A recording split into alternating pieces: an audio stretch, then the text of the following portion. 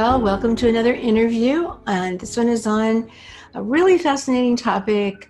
I think everybody that has a pet or is a pet parent, especially have a dog, is going to love this interview. So I asked my friend Lori Taylor, who is the owner of a company called True Pet. I'll let Lori tell you about True Pet and why she even got into dog food, because she wasn't into it initially. She's more of a business advisor expert. We decided that it would be a really, really fun interview to talk about gene testing for your dogs, because there's quite a few companies out there beginning to offer gene tests, and they provide a lot of precious information. So welcome, Lori. Thanks for doing this. I'm really excited about it. Yeah, I'm excited to be here too. As you know, I have a big business background, and we became friends as I was doing business things. And but during that journey, my dog had died of cancer, Truman, and I had researched very heavily. When he got sick with the cancer, we found it in his right leg, and so we had to remove it because it hadn't gone into the bloodstream yet. So we had to remove that leg. And in that, I knew I was smart enough, because my mom had passed away from leukemia when I was 19, that I knew that cancer was so relatable to nutrition. So I dove into nutrition for dogs, just like knowing nothing. I mean, just nothing. And I dove into it because I was committed that I made this choice on his behalf. And I didn't want to do it in vain. Like, I didn't want to do it and then have the cancer come back. So I wanted to figure out what I could do nutrition-wise to prevent as best as possible it coming back, to be able to look myself in the mirror and said, I did something different. I got focused, I shifted, and I focused on this. And in that, for me, the really thing I'd love to share with people is that in that there was one study, and the one study is why I created True Pet. Literally read a study, and it was from Texas A&M, that said your dog is 4 times more likely to die of breast cancer than you are, 8 times more likely to die of bone cancer than you are, and 35 times more likely to die of skin cancer than you are. And why? I mean, yeah, exactly. So that's what I said. I said, wait. And so then I researched, I'm thinking genetics or, things, DNA, things like that. So, which wasn't a big topic back then in 2009. So it was, but it wasn't as prevalent as now. It just wasn't all over the place like it is now. And when I dug into it, I started looking at research at what the vets were saying and what some of the holistic vets were saying. And there was a lot of talk out there that was centered around the fact that they believed that kibble, that what had been created, was a food that was made like in the 1950s. It wasn't even something that's been forever. Like, we used to feed our dogs table scraps. And I don't want to go into the history of dog food, but just know that kibble was really created from a business reason because of the human CPG companies like a Procter & Gamble or Purina at the time. They were doing creating human products, and then they had byproducts, and the byproducts were costing them money because they couldn't sell them to humans. So they found a way to render that meat and turn it into what they called dog food, and that's kibble, and that's what we see tonight. And there's a lot of people that. What about the canned dog food? Canned dog food, same. So here's the thing. Here's the cool thing. So people don't realize this, but canned dog food and kibble are both created at the same high temperatures. So for me, when I simplify it for people, because there's a lot of people a lot smarter than me, veterinarians, nutritionists, that could come in and just really break this down for you. But at the highest level, when you simplify a very complex message, it comes down to to create the kibble that you put in your dog's bowl. The ingredients have to be heated at 180 degrees for at least 6 hours. And so basically, you're putting all of these ingredients into a big vat and stirring it, okay, just being like really basic, stirring it, and it turns into like this gray sludge. It's just what it does. And it's like the whole chicken, the beef, everything just gets dumped in here, melted, and then they take it out on a table, dry it out. Okay, I'm oversimplifying the process, but this is how it works. Dry it out, turns into like a sand, like it's a sand-like material, and they have to put it back together again. So I know you'll understand this, but when they put it back together again, it requires starch. So they use a starch, and that's why the food is so heavily has so many carbs in it, because the starch is what allows the kibble to form the hard pieces. So when you form those hard pieces, you look at it, you're like, oh, okay. And so you think, well, the dog, how are they going to eat that? So they start spraying it with fats and doing things to actually encourage the dog to eat it. Because if you took a dog into a dog food plant and walked them up to the sand part before it's been formulated and all the fats and colors have been added to it and things like that, they wouldn't eat it because it wouldn't better. To it. That makes you so sad for dogs all over the world, dog owners not knowing what you just said, and that's what they're right. feeding. And it's just that basic thing. And done it. Like I just told you that. And you know, like I think people would consider you a foremost expert on pretty much anything health. And when I tell people like you, and I tell dog lovers and people in my horse community, we do show jumping. So we're very high into nutrition because we have sport athletes, champions, and we've got to take care of them. And no, not one person in 5 years has ever said, yeah, I knew that. Not one. Mm-hmm. And that's when I was like, yeah, no. No one knows this, so people get to know it. And that's when I decided to create my own dog food, which was back then freeze-dried raw dog food was a very small, very, very, very small part of the market.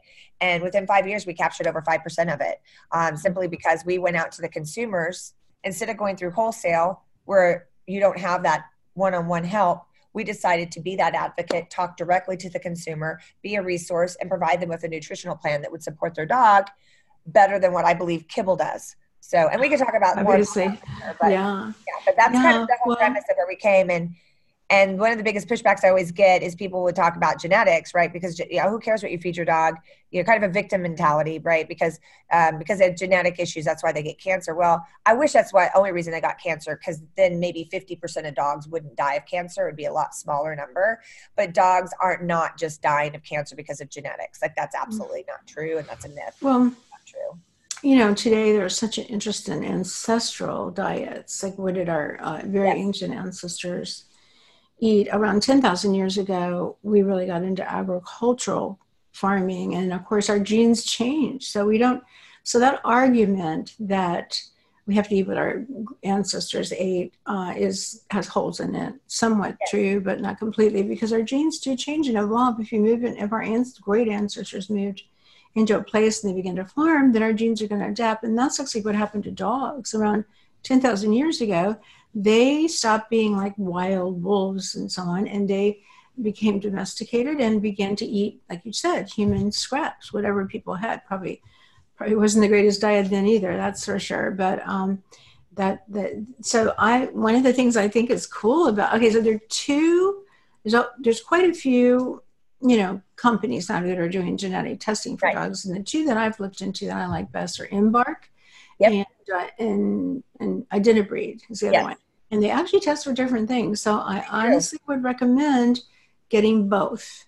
And for people who love their dogs, they're not going to think twice about doing this. But I'd love to go into those two companies and, just first of all, maybe why should you do gene testing on your dog? And it's the Embark. That particular company does tell you how much wolf is in your dog, which I think is cool. Yeah, they do. And it's always interesting because I tell people, like, when we talk about those 4 times, 8 times, 35 times, and then I tell someone also, because there's a lot of talk about the dog being so close to the wolf, and it's true. So I think they share like 98% of the same DNA. That's what people quote. There's different thoughts out there, different schools of thoughts around it. So take your pick, but it's a high number of genes. But what's more interesting is that dogs share 82% of the same DNA traits that we do. So I don't know if you know that, but like when they have about 20,000 genes, I think, and we have about around that 19, 20. Yeah, the dogs have 19,000. I think we have 20,000. I think it flip-flopped it, but or maybe the other way around. But the reality is it's very close. And so when I hear that, and then I hear the 4 times, 8 times, 35 times, I know that the cancer problem that we have with our dogs today that we did not have in the early 1900s. And I know people will push back and say, oh, studies and this, whatever. I'm just telling you based on the facts that I know, and these are just the ones I know. When you look at it from that perspective, why, if we shared 82% of the same genetics, why would I die 35 times more likely to die of skin cancer than you? Well, what we would probably talk about is nutrition would be a big piece of the difference in your lifestyle and mine. For sure. I know that. Gosh, I want to be down at Gates when I grow up. But so for me, when I look at these, I start looking in the genetic testing as well. And I know you and I talked about Embark and Identibreed. And for people out there listening to this, I don't want to overwhelm people. Like I want to keep it so simple. And I want to say, look, if you go to Embark, they have Ancestry test, and then they have Ancestry plus Health. So if you look at the Ancestry, they're going to be more breed specific. It's going to be more, traits around the breed and what to expect. expect and things like that. But they have on their health, they do over 170 conditions, and they're adding more. And then their physical traits on there. That's what's cool in there. They actually give you physical traits so you can know, hey, especially for people like who rescue dogs or they don't know the breed, they're going to tell you how big that dog's going to get. They can predict that. They can tell you how much it's going to shed. And things like that, I think, are what cause people to take dogs and put them back in the shelter, right? Because they get a dog, they think it's going to be small, it grows, it's too big, they have an excuse that their yard isn't big enough, their house is too small, or they start shedding, they have allergies, all the things. Or the dog was an active dog that needs to have a lot of walks, and you're old. Right. You need to sit down. You need a dog that just sits down and doesn't necessarily need to be walked all day. So that's really good. Before they rescue a dog, it's possible to do this and test the dog so you can figure out, what kind of, you see I got this cute little puppy for my daughter I rescued from a shelter, and it ended up being 115 pound, Great Pyrenees collie mix, and he's gorgeous. I mean, he's gorgeous, but we couldn't have anticipated that. We didn't anticipate he was going to grow this big, huge dog. We don't care. We love big dogs. But the thing is shelters, there's a lot of them barely have any money to feed the dogs with, unfortunately. And so they're not going to test the dog. But you can. I think that there's some shelters like that, some of the rescue places where you can get a swab and do what you need to do in order to do the test on the dog if you have a concern. And I'm not like suggesting that. I'm just saying for someone that's in the gap and doesn't think about rescuing and wants to, go to a breeder just because they know what they're going to get. I just think that this is a cool way for people to make sure that the dog that they rescue gets to stay with them. I think the worst thing you can do for a dog, not to get into a rabbit hole, but it's to send them back. I mean, they get rescued, oh my gosh, and you take them back, and it's like, that's a whole thing. But what I love I love the physical traits part, and they do another cool thing where relatives. So they actually focus on you being able to see where there's other relatives or how they're connected to other dogs. And I think that's just fun. I think it's great to have the science, and I think it's fun to have fun, right? To see that with your dog. Now, I didn't, Brett. My assistant has a little dachshund, and they're long, and they always have back problems. You have to watch out for that their whole life. But some breeds, especially a mixed breed, you might suspect they have some of that, some dachshund in them, but you find out for sure, and then you can just start doing things like protect their back. What can you do to protect their back? So I think one of the most important things is prevention. Once you know what your dog has in you, like, is this dog more likely to have hip problems, or you can start focusing on that. Well, that's what that's what I loved about the testing and looked into it, because at TruDog, our philosophy is, and I sold the company to a company called Better Choice, and actually named the new entity, but a Better Choice company, because people come to me and be like, oh my gosh, your food's so expensive. Well, it is expensive because it's all meat, it's all muscles, it's vital organ mix, it's all the things, which we could talk about later. So it costs a lot to make it, right? Because if you look at a bag of dog food, you have to ask yourself, you shouldn't ask yourself why my dog food's so expensive, because it's easy to see how it compares to human meat and things like that. What you should ask yourself is, why is that 40-pound dog of food so cheap? And there's no way in heck that someone can be paying, that little. If there's that much chicken in it or that much beef in it, there's no way that $40 pound can be that cheap. So the reality is there's just not very much protein in the bag like you think there is. And so for me, I also grew up from a family. I was poor, lack of resources. We wouldn't have been able to afford freeze-dried dog food for our dogs. We just wouldn't have been able to do it. But we would have been able to go to our butcher and get cheap meat and do all the things, because if you do it that way yourself, it is just the same price as buying a bag of kibble. So I love that aspect of it. And I tell people that at TruDog, and this lines up right with genetic testing, look, it's not about doing the very best thing you can do on the planet for your dog. It's about doing the best you can do for your dog. And what I found is everyone's best can always be a little bit better. So what I mean by that, if you're already spending $100 a month on dog food, you're not going to be able to go up to $300. A lot of people cannot. However, could you go to $120? Like, could you find $20 and invest it in a supplement for your dog, knowing, like you just said, that they have a back problem? So TruDog created a system where we're not all about our kibble, like all about our freeze dried. We're like, hey, that's the best. We think it's the best thing you can do for your dog on the planet. And we have a way for you to also feed kibble because we know that's what you can afford. So we have ways around that. So, that's what I really liked about Identibreed, which is the other company, is that they focus on food sensitivity to like 300 items, I believe. They do environmental sensitivity to 300 items. They do levels for 80 vitamins and minerals, 50 toxic metals. You'd be shocked at how much metal is in your body. And I'm certain it's in your dog's body because they're doing the same thing you're doing and living in the same environment. And then they have levels for like 20 hormones. So and the really cool thing they have is they actually test the cortisol level in your dog so they can see how stressed your dog is. I mean, and that's something for you to notice and think about. So with that paradigm, you're able to go, wow, my dog's sensitive to grains, or my dog's sensitive to certain beefs or proteins and things like that. And I think then you can make a more educated decision about how to feed your dog. And if you're listening to this right now and you're watching, you're like, I just go to Kroger or the grocery store and buy the best dog food I can afford. So did I.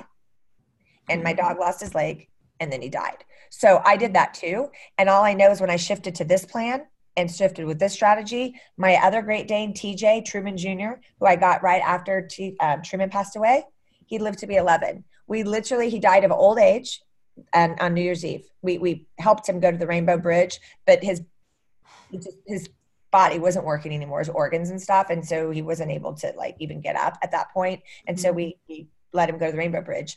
But that's a pretty old age for a Great Dane. And he had. What is the age for a Great Dane? I thought they died really early, 6 to 8, 9. Yeah. I mean, there's going to people who like, oh, my Great Dane's 12, like that. It's an exception. It's an exception because they're such a big dog. My belief system is they're such a big dog. There's 175 pounds. And for the most part, we feed him cereal twice a day. And I mean, if I took my 170-pound son in high school right now and fed him cereal twice a day, it just wouldn't work out for his body long term. It just wouldn't, right? And you know that. I know that. Everybody knows that. But people are not, when you make this conversation, people are, oh my gosh, yes, and how can I know more? So what I really like about Better Choice Company is we actually bought a company called Halo, which is what I believe one of the better kibbles out there. Because again, I'm not about kibble shaming because it's really what's viable for most people. I'm just about you understanding what kibble can do for your dog and what the gap is for what it can't do so that you can close that gap. And I think some of this genetic testing allows you to do that because it gives you kind of a navigation guide to your dog's personal needs. And then you can make better decisions that you can afford. Well, that's the thing with human, right? It's so valuable to get your genes tested. If you're a human, you can predict where there's going to be a problem. You can personalize a diet for them or a lifestyle for them even. And so it's 3 Ps. You can predict, personalize, and prevent something from happening. Now, getting back to the cortisol and the dog that's stressed, people think my dog's probably that dog. Right. Because they're more nervous, but it's so interesting because some dogs, obviously, some breeds are real calm, like they're just easygoing. The mailman comes to the door, they bark, and then they, for a second or two, and then they go back and forget about it. With other dogs, still stay real. There's genes in humans that are exactly the same. A gene called COMT, C-O-M-T. Your dopamine gets up when you get real stressed out, and your adrenaline goes up, and then you don't clear it easily. So you stay that way in a state of hyper alert, right? Very, very focused, stressed out. And so, that's where, well, with humans, there's even supplements that you can take, they're calming for you, but obviously lifestyle is really, really critical. And so you don't want to put yourself in a stressful situation. So I think that would certainly be true for your dog, let's say this is not a good show dog, for example, because that's a really stressful life. Right. So don't pick that puppy. I don't think people think about it. Like I told you, I ride horses and when it's 20 degrees out and I get on a horse that hasn't been outside, it's been in a stall, it's frozen, the ground's frozen, it's not conducive to letting him go out. And I get on him, I got a lot of energy, right? And because of a self-preservation in me, I work very diligently to calm myself, to get relationship with him, to calm him down, to walk him, to circle him, to get his mind active and moving his body to help him process his stress out of his body. Because naturally, if a horse was stressed, like in the wild, they would run and they would run it off or they would move their body, but we've got them kind of confined. I don't think it's that different for our dogs. We're just not thinking about it because you think of dogs are sleeping a lot, they're doing whatever, but when they're awake, if they're super hyper and they don't have a dog companion to play with or shake off the energy with, and you're not walking them and moving their body with them, that's just something to notice and think about, because walking and moving your dog's body and playing with them isn't just for fitness, but it's for mental stability for some dogs that are Gosh, need that's a a lot of great point. Very great yeah. point. Oh, I didn't want to mention that the Embark gene testing is from Cornell. Oh, that's right. It's true. And there's another one that you also can get called Wisdom that a lot of vets will use. If you go to your vet, they may suggest you want to test your dog, and that's the Wisdom one that they use more of. But it's just a swab. Like, it's real easy to collect it. It's not like you have to, like with 23andMe, for example, people have to spit in a little vial. Right. It's kind of hard to get a 2-year-old to do that. Yeah. Or a dog to do that. Right. So it is just a simple swab test, in case people are wondering, how am I going to collect my dog's DNA? And then the other thing that I like is this concept of citizen science. So now a lot of people with 23andMe, they're thinking, I'm not going to get my genes tested. I'm afraid that they're going to learn about me. It's going to come back and haunt me. They're going to use that information that they find out about me, and their my insurance is going to go up or something. I don't want them to know about me. But it's interesting what they are doing. Well, this is what 23andMe is doing. They are, using your DNA for science, like how many people, issues with cardiovascular disease. It helps them to know, it helps the drug companies to know, how many of us are dealing with that are white, genetic, maybe, or Caucasian or Asian or whatever, but they come from different parts of the world. Like maybe, like my father was 100% Italian. So there's about 85% of Italians have a gene called MTHFR, which is a real common, it's a gene everyone's talking about.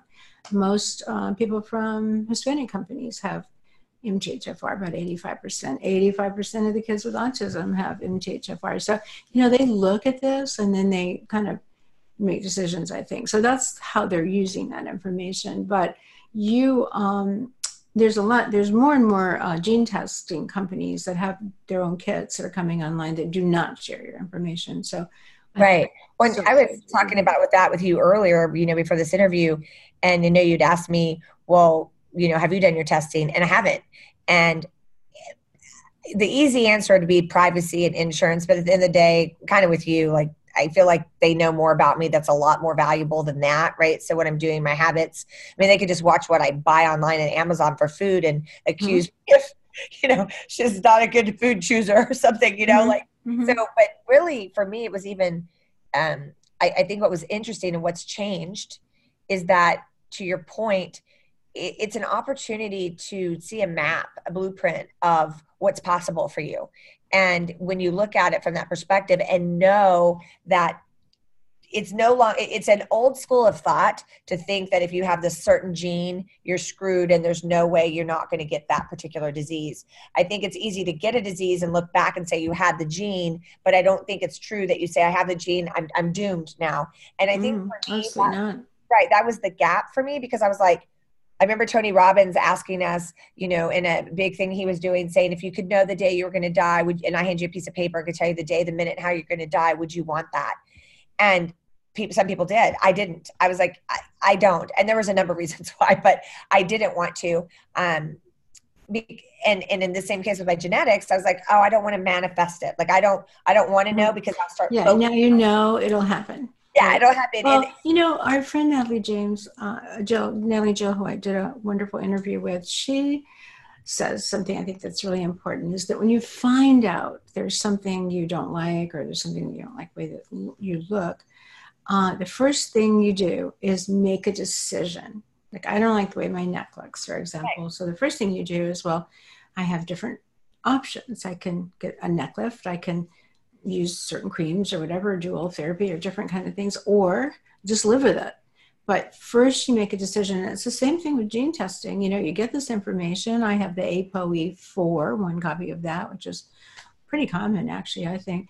So, okay, I'm just going to, keep eating the way I eat and having all this stress and never exercise and so on.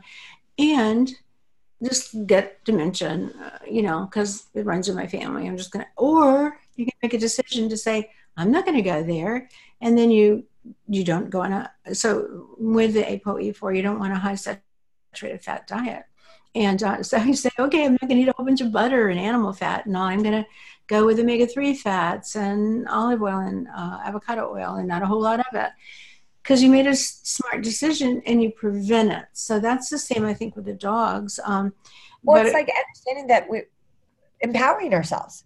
Like not being victim to our circumstances, but being senior to our circumstances and saying, look, like Donna's out there, there's Dave Sinclair's out there. There's people out there doing big things in this work that are literally say, look, this is just knowledge so that you can be preventative. And that's what I tell people. Like, I want to live in a world where prevention is the number one priority for pet parents. That's what I want to live in, where you understand exactly why.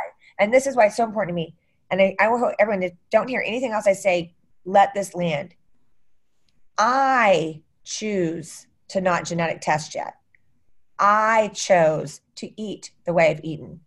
I've chose to live the stressful life that I've chosen. I've chose all of those things. I'm in complete and full ownership of that. At any point, to your point, Dawn, I can decide and I can change it if I want to. Your dog doesn't really have a voice like that. So you have to remember that your choice is your dog's voice. So you must choose as if his life depends on it, because it does. It literally does. And so knowing that for your dog and being able to go in here and knowing that your dog maybe be prone to, like, I know one of the tests, like their tests for clinical tests, they have blood tests, hormone tests for the dogs, immune tests, eyes, kidney, bladder. I mean, it goes on and on, heart, muscular, all those things. And so if you're like, oh, my dog's gonna have muscular issues. Okay. So now you know, for that extra $20 I was talking about that you could find in your budget, maybe you invest in a joint supplement or something, some sort of protocol that you know will support him. Because to believe that a box of basically cereal or bag is going to solve a specific challenge, we don't believe that is for ourselves, right? We don't believe that for ourselves, that you just give one little bowl and I'm going to be good for the rest of my life. I'm just going to eat this one bowl twice a day and I'm good. No, we believe in, like you said, maybe you have high fats, low fats. I have like no sugar in my diet, like whatever it takes for your genetics to, so for you to be senior to your circumstances and be able to say, look, this is what could happen for me, but I'm going to try to prevent it the best I can by doing the things I know that can offset some of the challenges that come with that particular gene trait. And that's what I want to do for our dogs. You know, I feel like if people, because you know why, Donna? Because it's a lot easier for me to make the best decision for my dog than it is for myself, right? Because it is. I mean, in a way, their life is much simpler and than ours is. But I love what you said though about the dog doesn't have a choice. They're really, really helpless, as are your children, actually, basically. I believe very strongly that within the next 5 years, they will be testing babies as soon as they're born and, helping parents make wise choices with their children's diet and lifestyle and so on. I got off track there a little bit, but I did want to mention that the way 23andMe is doing citizen science is also true for, I think Embark does that. Like they take that information and they use that to help learn more about prevention. Like if it's a cardiovascular disease issue, they're looking for solutions to help our dogs. Well, it's Cornell University, so I think it goes back into their database. And what I want to tell every pet parent out there, I get your human concerns. I get you don't trust human insurance companies. I get it. I'm with you. I understand that fear. But I also invite you to notice that less than 5% of the people in America have health insurance for their pets. Pet insurance. So it's not but it is available. I was surprised when I heard that. Oh my gosh, there's a company right now. I forgot to tell you this, Dawn. There's a company right now that I'm working with called petassistant.co. So that's petassistant.co. And because you had me featured on the summit, I asked them for a favor and they're willing. It's a really cool thing about nutrition and things for your dog, not genetics. It's different. It's a whole holistic viewpoint of your dog and how to take care of them and all the questions and to create a plan. But they're giving away, if they go and use the name Lori Taylor, Lori Taylor, Taylor, and they put that in as the code, they get like a free GPS tracker. It's like $150 gift. So they're launching and everything like that. And I was like, I just talked to him. I said, hey, could I give Donna some free stuff? So if you want to put that out there to everyone, they're welcome to have that and then they can. Well, you mean they attach it to their dog? Yeah, it's like a collar or something. So it's $150 value and they're giving them away for free. Lori Taylor from the summit. So people, and plus you should just check it out, petassistant.co, because it's more nutrition based, but it's something that I think everyone should know. And it's an insurance. So what we've done is we've partnered with them so that if you feed your dog certain dog foods, you get to be a part of their club that allows you to have this insurance piece to it as well. So basically by buying the food, your insurance is basically included. And it's like crazy. And people need to go check it out, because for me, my Great Dane that died when he was 11, he had stomach turned over. We had that surgery. He ate 2 different bags on 2 different occasions and had to have 2 surgeries where he cut him open and got the bags out of him. He almost died. He had an ACL, torn ACL. So like the dog that lived to 11 had serious surgeries that whole time. I believe he'd have lived to be 14 or 15, had some of those human errors where he got into a bag. It was really, we had a pet pig, and he used to he was smart enough to get this door open, and then they would go in and raid the pantry. So I wasn't an irresponsible pet parent. I just had a pig that was determined to get in this pantry. So finally we solved it with some rearranging where the pig lived. But the point is that I want to make here is with everyone is that insurance is a really important part of it as well, because then you can get the wellness vets for your dogs and things like that. So, but what if you know your dog has a risk, say for a back injury, like the dachshund, or what if your vet has already diagnosed your dog to have a genetic heart condition? So if your dog how do they know? Like, if your dog has already been treated, my understanding is if your dog has already been treated for it, it's considered like a pre-existing condition. So like TJ, I wouldn't have been able to insure him for ACL surgery because he's already had it, right? But there are other things that he would be insured for. That's the same with horses too. So a horse can still be insured, but like if there's a known injury that he has, they would exempt that. So that leg if that leg got re-hurt, they wouldn't pay for it because it was pre-existing. So but how can they prove that? Let's say you have to get papers from your vet saying your dog's had the surgery, or yeah, it's like because when you go to get insurance, your vet has to sign off on it, at least with horses. Okay. And they sign off on it. So, I'm sure people get around it. I mean, I definitely don't think it's like humans. I mean, not that I'm trying to tell people to break the rules, but if, it's just interesting because in Europe, 25% of Europeans have pet insurance, but in the United States, it's less than 5%. And I think it's because we don't trust human insurance companies. So because of that, we don't believe that the pet insurance companies are good, but they are, and it can save you money. And I think that's what's great about the genetic testing is that when you see that your dog might potentially have some health issues, right? Nothing scary, but you can, oh gosh, I've got the dachshund and I've got it back and he's got the gene for the joints and oh my gosh, his skin and coat looks like we're having some problems with that. Well, insurance, you can use that information and go, then it's worth me to pay $19 a month for insurance. And that's what we're talking about.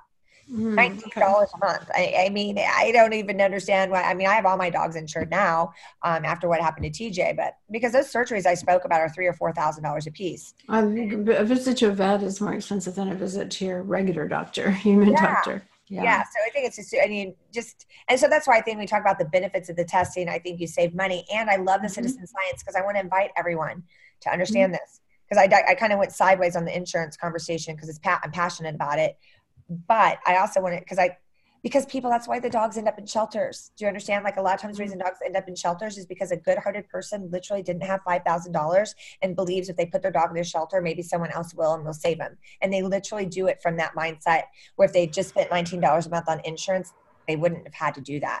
But like senior dogs that get given up, it's literally not for always because someone's heartless. It's because they truly believe that there's another wealthy benefactor out there that could actually take care of the dog and they don't have the money to do it.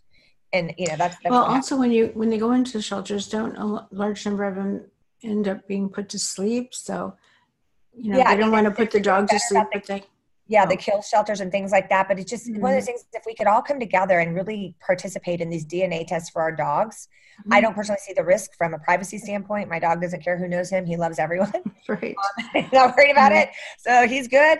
We put our dogs on Instagram, and now every single vacation a person went on. But we're worried about checking, because you put your dog on Instagram, you're filming them, you're taking pictures of where you're at. So anyone that you're in Bora Bora with your dog, well, you just told the burglar that you're not at home and there's no dog in the house. So like, have fun. Yeah, right. I mean, facetious a little bit, but do you see how extreme you could go either direction? And so I'm passionate about the citizen science that we've spoken about, because if we all came together, we can beat out big pharmas and things like that. Like we can actually find holistic ways to help heal our dogs quicker and better and faster, but we can't do it without the data.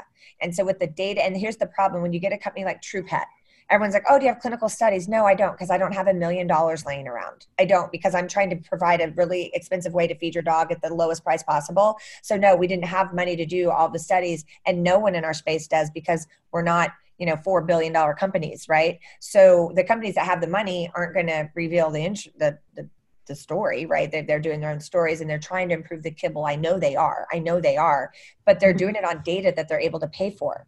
But if we all come together and get these tests done, then you can help a university like Cornell, super smart, researchers committed, maniacs on a mission like we are, to help our dogs live longer and better. Because I also truly believe, because of the way the FDA works and all those things work, and how long it takes to get, cancer drugs through the system, okay, if you will, because dogs are considered property, it's sad but true, they're more lenient around what you can test and what you can do. And because their DNA is so close to our DNA, I truly believe that we are going to find a cure for cancer, maybe through dogs before we do people, simply because the red tape is shorter. So if we can do this, you're not just doing it for dogs, you're also doing it for people, in my opinion. Wow, great point. Well, probably the only thing we haven't covered is the cost. Like, I think Embark, if you do their full, everything good, is like $199, which is also the same with 23andMe. And I think the Identibreed is about $99. So it's, so if you're in a budget, like, I love Embark because of the data going back to Cornell. So I just love the fact that I'm participating in a greater movement, a bigger mission. However, if it's a budget constraint, then you could go with Identibreed. It's a great, like I said, they talk about the traits of the dog, things that I think would be very fascinating to people. So I think that's important. And I think with the Embark, you don't have to do the full $199. You can just do the ancestry and find out how much wolf your dog. Same with us. You can, with the 23andMe, for example, they will tell you how much Neanderthal you have in you, 3%, 4%. That would be a lot. Oh, but unless you come straight from Africa, or you are an African, you will have some Neanderthal in you. And I would guess every dog has some wolf in him. So that's kind of cool to find out too. Well, Embark is the only one, I believe, that does what I call village dogs. They have a village dog. Yeah, right. And what's a village dog? Yeah, exactly. They're like, they call them like island dogs, pariah dogs, free ranging dogs. I call them stray. They're really what we as Americans would call stray, right? Like a dog that you don't really know what it is, and they're kind of milling around. And you go to other. They're running wild. They're feral. Like they stay outdoors, and they come over to your house if they're hungry or something. But otherwise, they live out there. You don't see it in the States as much, even though, because just the way how populated we are. And it's just like, but you go to India, there's just dogs.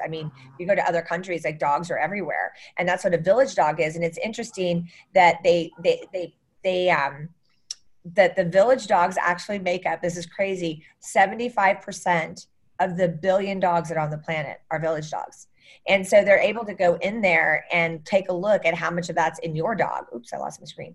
How much of that's in your dog. And I just think that's super fascinating, because to me, it's like, it's not breed specific, right? So it's more, they're going in and they're like taking a look at them, and they're looking at like the village dogs on 6 continents, like since 2007 or something like that. It's crazy. And then they look at the origins of the dogs in Central Asia.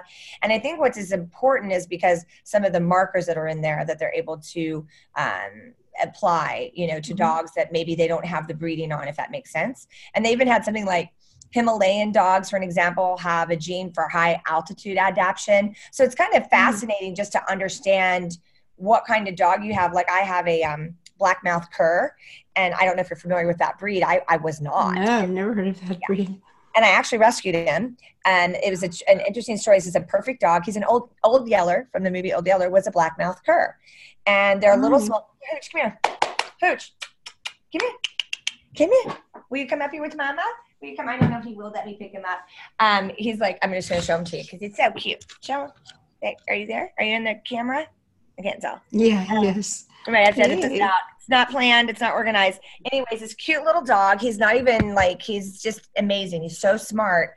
But my daughter was at a horse show, and there was a groom that had him, and as a puppy, and he was going to a new trainer, and the trainer wouldn't let him take the dog. So the dog was perfect. Nothing wrong with the dog. It's just the human he was with couldn't take care of him. So Logan, my daughter, took him, but at the time we had 6 dogs in the house. I'm like, no, it was too much. The pack was getting crazy. They're starting to get aggressive towards humans coming in the yard. It was just turning more into a pack mentality than I could manage. So I said no. So she found a friend that would do it, lived in a dorm. So he lived with her in a dorm for a year. Okay. This is a dog that's supposed to be outside. It's not a dorm dog. He's wonderful. They loved him. And then she graduated and is going to go live with her aunt, and her aunt's allergic to dogs, and she simply can't have him in her house. So I ended up getting him after TJ passed away. He showed up in January. And is he happy there in his new home? Oh my gosh, he's so happy. He's so, like, the pack has changed because of his mentality. Like, he's so smart. He's a herding dog. But what I'm talking about for him is the fact that is, like, talk about village dogs, and people are like, black-mouthed cur. Black-mouthed curs, when I go in to research it, like, really developed in America. It's an American bred dog that really was by poor people, like in a southern region, like did not have the money for the big fancy dogs to protect their farms. So this dog evolved, and it's called a black-mouthed cur. Pretty small, like smaller than a Labrador, but can take on a bear. Brave, will take on a cougar. Like, they're super, super brave, and he is. Like, he doesn't let anything phase him. But he's chill about it. Like, he actually is like, I got this. I don't need to prove it to anyone. It's just he's so confident. And I talk about that because I like looking at the different breeds, and all of these. I think Embark, it does over 250 breeds. So I would love to know more about the black-mouthed cur through the genetics, because I don't know anything else about it. Well, my little dog who's over there in the corner, his name is Winston. Winston. Winston. What's up, Winston? He is partly a Japanese Tin and partly Papillon. And he's a rare breed called a Niki. He's really cute. You can't see his little whole face. He's really cute. He's only 5 pounds, so he's so smart. I just adore this dog. I would like to know where his true ancestors come from, because it's completely unknown. So I'm definitely going to do this testing too. Both of them, actually. I really, really want to be able to hone in on his diet, because I did do a little allergy test with the dog, and strangely enough, to my surprise, he can't do rice or oats and grains, certain grains. So anyway, so I was glad to know that, because, you know, normally I think that it might be good for him to have some rice or oats. But anyway, right. You know. Well, it's not like, it's one of those things, because we've humanized our pets so much.